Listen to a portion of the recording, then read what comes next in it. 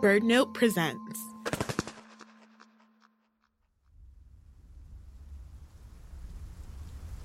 From BirdNote, this is Bring Birds Back. I'm Tanaja Hamilton.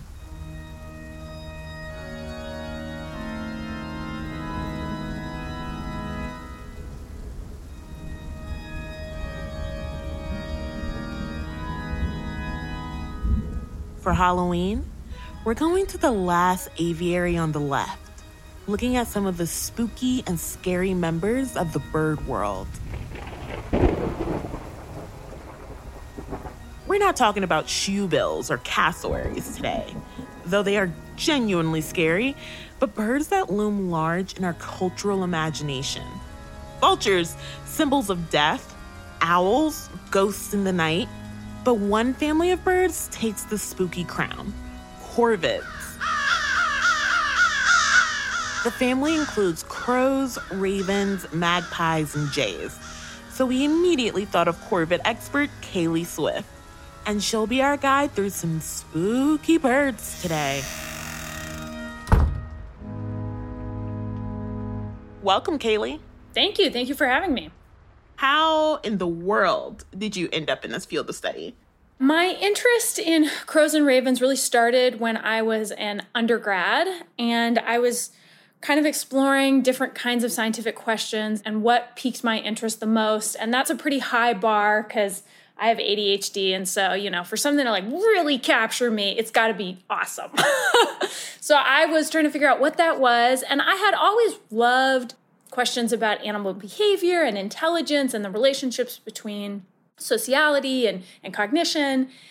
And there was this growing body of work examining corvids and corvid brains. And so from there, I went on to graduate school where I got my master's and PhD focusing on American crow behavior, specifically their funeral behaviors. And what I mean by that is that when crows see a dead crow, they have this very visible and pretty consistent response. And most other animals don't seem to do that. And so I spent 6 years actually trying to explore that, asking questions about what exactly that behavior looks like, why they do it. And through all of that, I just fell deeper and deeper in love with this group of birds. I'm hooked. I'm in this. That is so interesting. So you are a definitive corvid person. And so I think it's only fitting to start with them and to dig into the space they occupy in our imaginations throughout history, throughout literature. So can you tell me about this cultural image of the crow? Yeah, so this is a really fun area to explore because for most Westerners, when we think of crows and ravens, we have this really strong association with death, bad vibes, bad omens, and we see evidence of that throughout popular culture, from Edgar Allan Poe's poem, The Raven, to the way that the calls of crows are used in movies and TV shows to denote something bad is about to happen, to their association with classic Disney villains. Our perspective of these birds is this kind of negative connotation. And one thing that I like to tell people is that while that's very much true for a certain group of people, that's a very Eurocentric version of these animals. For example, in many parts of Asia, crows and ravens are used as avatars of fate. Rather than being, these scary things, these were helpful beings that guided people to their destinies. Even if we look back in time through European cultures, we see that the connotation of these birds have changed a lot. For example, in ancient Greece, they were actually symbols of love and marriage. And seeing a crow was a good sign, it was an auspicious sign for a marriage. And so they definitely have this kind of spooky culture context now, but I like to remind people that, human beings and human cultures around the globe are not a monolith. And if you start to poke around, you'll see these birds might have some really different contexts depending on when and where you look. Got it. And also there's a whole murder of crows thing. Who decided that was going to be what we called them? That is one of the most common questions that I get, and I don't know who I can blame for that specifically. If I ever find out, I will go and, spit on their grave. Yeah, Fitting for Halloween. I do like to just remind people that, terms like murder of crows or flamboyance of flamingos are colloquialisms. So they're not scientific terms. They're pretty made up literary terms. And so we don't necessarily need to put too much stock. But again, it does underscore, we don't call it a party of crows. Yeah. It captures the fact that they got that name, captures a moment in history in a particular culture where that made sense. That was a logical sort of tone to attribute to these animals. One other thing I like to share with people is that in Europe, the backstory of why these animals are so strongly associated with death comes from a couple of different places. One of them is that during some of the most violent periods of time in human history, where Europeans were waging, wars across the world, leaving a lot of dead bodies, and that's naturally going to attract scavengers.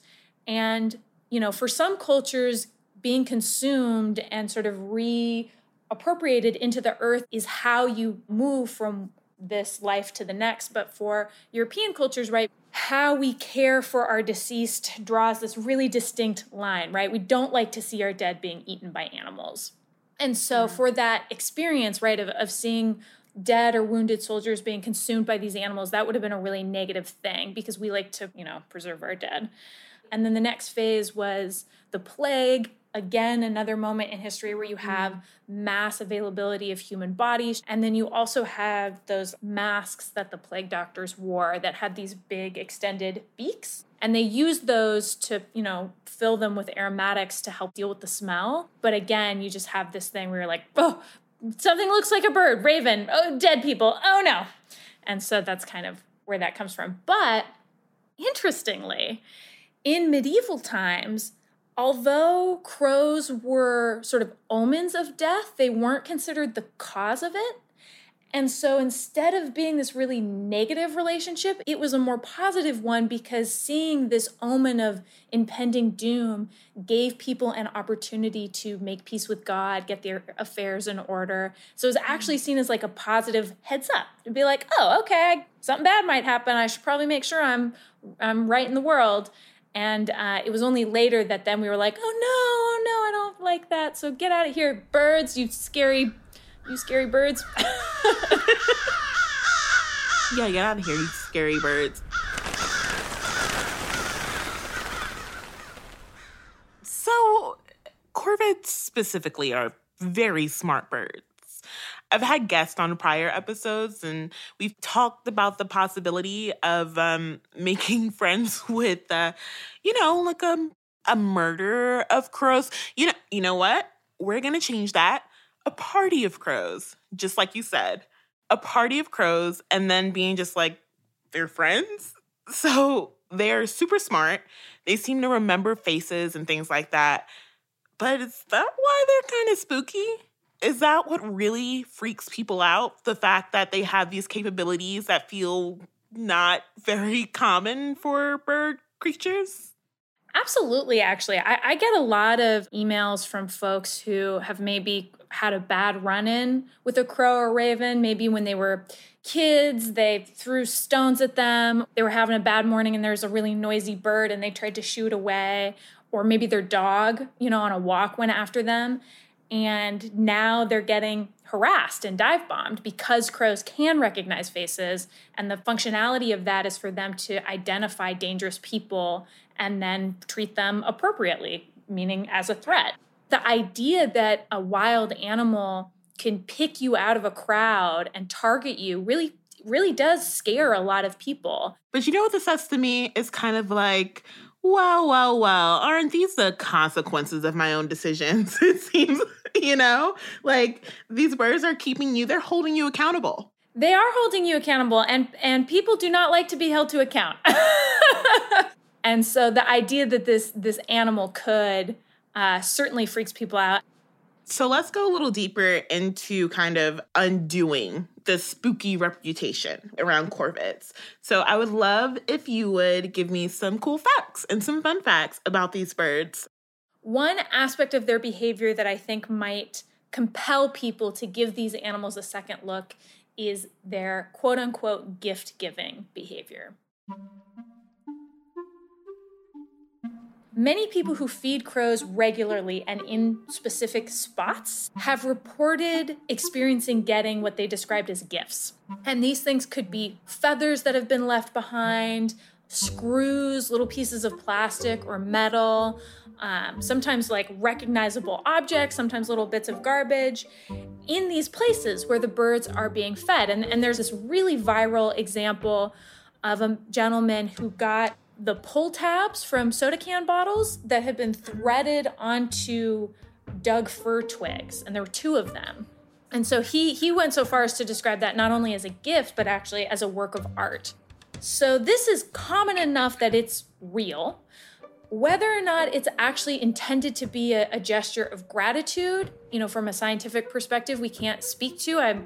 I've tried really hard to just ask crows questions and get them to just provide me answers, and they won't do it yet. So I can't yet get completely into their minds. There's certainly other less whimsical explanations for that behavior. It could just be kind of an accident. They're curious, they carry things around, then they see food, so they drop the boring thing they were carrying in favor of food, which was way more awesome. But until we have a definitive explanation for that behavior, I tell people, if you get something that you perceive as a gift from a crow, lean into that feeling. That is amazing. And I don't think it does anyone a disservice to imagine that this animal is maybe leaving something special behind just for them. Have you gotten a gift from a corvid? I have not. Are you a little stung by it? I would be more stung, except that crow feeding has not been a consistent part of my life. I haven't always actually lived in areas where there are crows that would come to my backyard. I had one buddy for a long time that I fed near my office, but it was not in this real consistent location pattern. So I rationalize it away. I got it. We have to do what we have to kind of soothe. So, these seem like really fun, nuanced, complex birds. And how do we make sure they stay at plenty? What kind of conservation opportunities are there to help corvids? So that's a great question. Part of the reason that humans have this really close link to these birds is that some of these species are what we call synanthropic, meaning very much exploiting the habitats that humans create. They're very strongly associated with them. House crows, like barn owls, get their names because of how closely they associate with human structures. But that said, there are species that is not their thing, particularly for island or forest-dwelling species. And so some of these island species of crows, like the Hawaiian crow, the Aga, the Mariana crow, represent actually some of the most critically endangered birds in the world. In fact, the Hawaiian crow is effectively extinct in the wild. Despite the fact that crows can feel like this really ubiquitous background animal, there are actually really dramatic conservation concerns for some of these more specialized species. Mm-hmm. And it seems like, and this is just me thinking, if they can get really close to human structures and human dwellings, feels like very important that we continue to build upon behaviors like keeping our cats inside, because these particular birds feel like they could be pretty susceptible. Absolutely. In fact, cats were one of the leading causes of decline of the alala, the Hawaiian crow, both through, just active predation, but also because cats spread disease like toxoplasmosis. And that was impacting the alala. So keeping cats inside is a really important thing. Some of the other pending conservation concerns for these animals is that global climate change is projected to increase both the time of year and the latitude at which mosquitoes are thriving. And mosquitoes are vectors for West Nile virus, which disproportionately affects corvids. It has almost 100% mortality rate. So disease spread as facilitated by mosquitoes, which is being facilitated by climate change, could become a real concern for crows and ravens around the world. Okay, we're going to take a quick break here. And when we come back, we've got more spooky birds, theories about ghost stories, and what Kaylee calls the Virgin Mary thing. Stick around.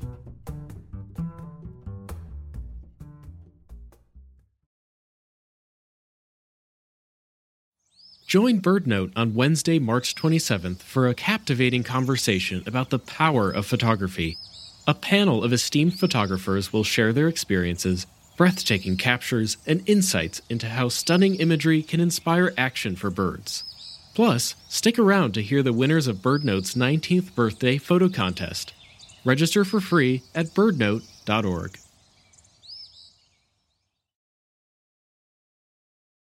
So, I want to move on to another kind of bird that is also greatly maligned. And honestly, I can see a case for the spooky feels. Vultures. Man, I gotta say, I live in Georgia and I see a lot of turkey vultures. And they are way too big for comfort. They are huge. And immediately you see them and you're like, oh, something is dead. And that in itself is a little eerie, right? I also just think the physical appearance of vultures really freaks people out. They're not the cutest. They're not the cutest. I mean, beauty is in the eye of the beholder, but most people have a hard time beholding vultures. The reason for their appearance is very much tied to their natural history. If you're going to be sticking your head into the dirty carcass of some animal, you don't want your head feathers, which are the hardest parts of a bird's body to keep clean, coated in gunk. And so losing that, evolutionarily speaking, was the right move. But it kind of gives them like, ooh, okay, a little bit of a, what are those critters from the Dark Crystal called? Skeksis.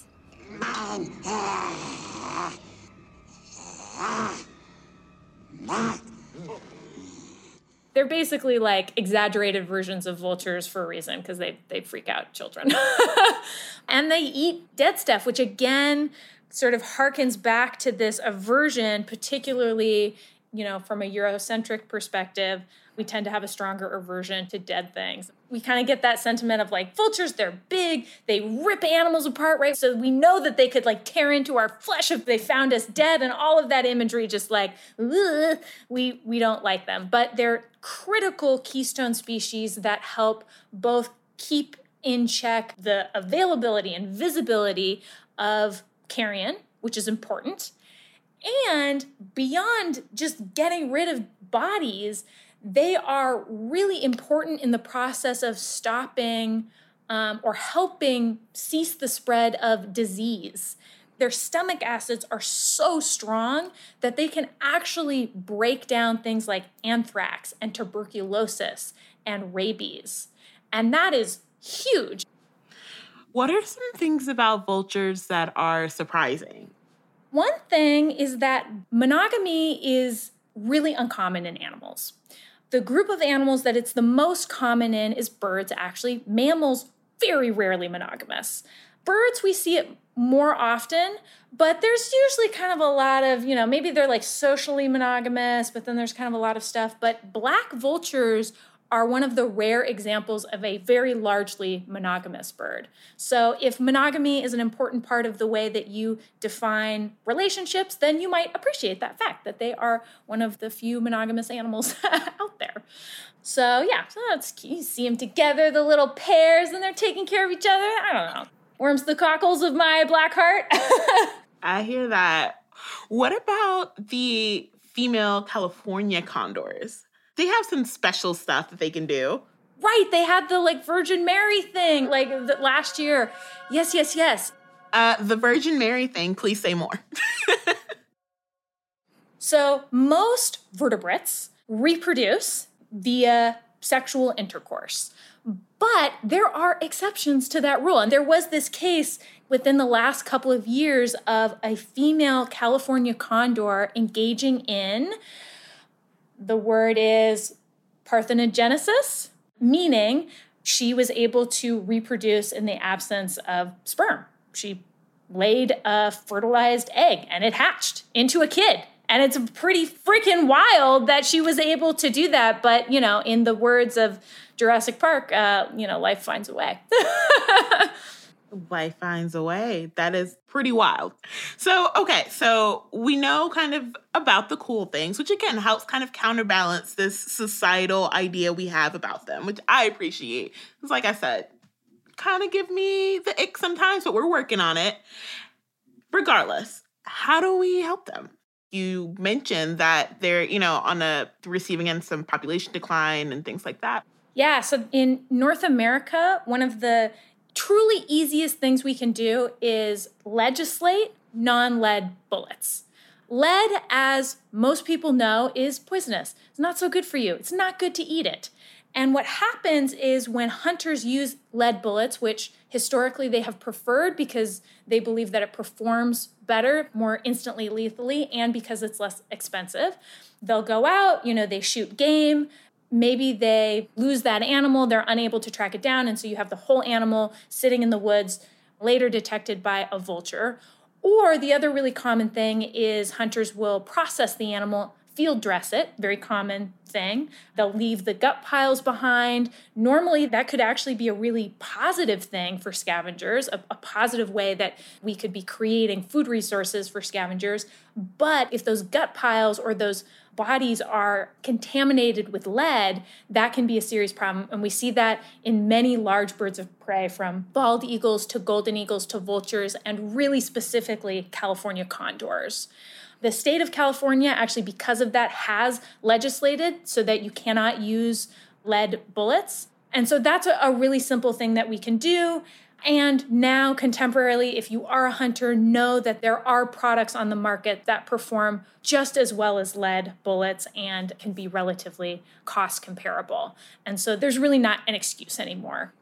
That feels like an easy way to help out vultures. That's great to hear. So I want to go into our last group of birds. Owls. Of the list of birds that we've talked about so far, it's like, are they really that maligned? Tell us more. So I would agree with you. I don't think owls are particularly maligned. However, I have a completely unsubstantiated theory that barn owls are how ghost stories originated. So the thing about owls is, I think you're right. Culturally, we show them a lot of reverence and respect. And if you look around the world, that's actually often the case. But if you have ever been out at night by yourself walking around near a barn and you've had one of those birds swoop by you and screech,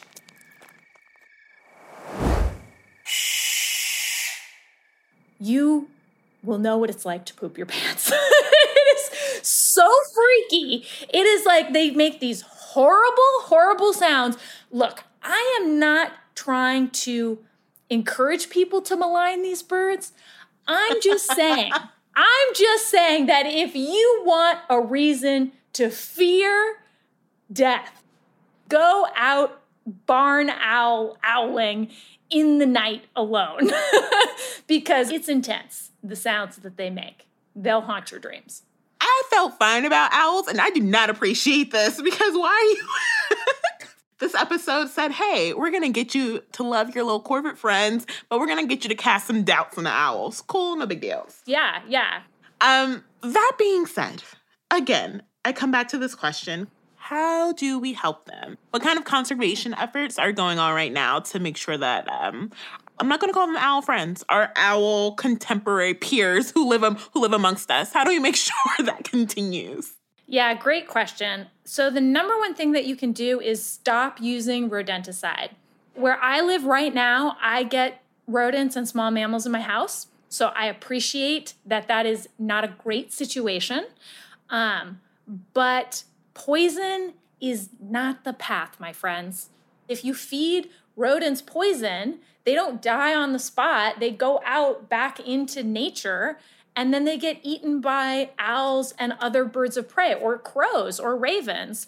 And then you're just, perpetuating that poison throughout the food chain, and particularly in cities. In fact, a few years ago, I picked up a red-tailed hawk on the side of the road that, rather than having been hit by a car, was exhibiting symptoms that suggested that it had eaten rodenticide. So Be considerate. I get it. There's no reason to just accept that you have rats or mice pooping all over your house. That's not a great situation, but there are better, much less ecologically impactful ways to deal with that than rodenticide. Yes. Okay. Great. I appreciate that. And it's really important to make sure that the decisions we make are not hurting the wider kind of ecological community. This has been truly enlightening. So in conclusion, we have that a lot of people are afraid of birds, and maybe just a little, or with certain birds, or maybe they're very scared. My best friend and her entire family is terrified of birds. Little birds too. I don't know what to do there.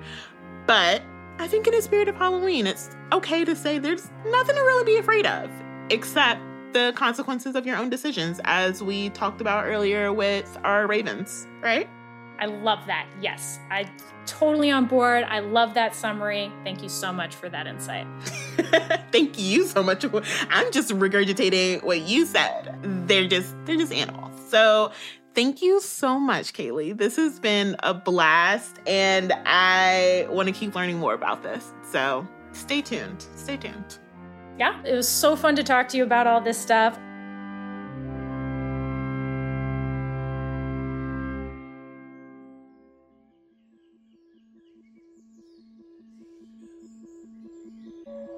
You can find Kaylee Swift on Twitter, where she's appropriately at Corvid Research. She runs a weekly game called Crow or No and shares a photo of a corvid. And then you try to guess if it's a species of crow or not. It's delightful. Bring Birds Back is produced by Mark Bramhill and me, Tanaja Hamilton. Our production assistant is Sam Johnson. Our fact checker is Connor Guerin. Our content director and editor this season is Allison Wilson. Music is by Cosmo Sheldrake, Blue Dot Sessions, and Sam Johnson. Special thanks to Vicky Merritt.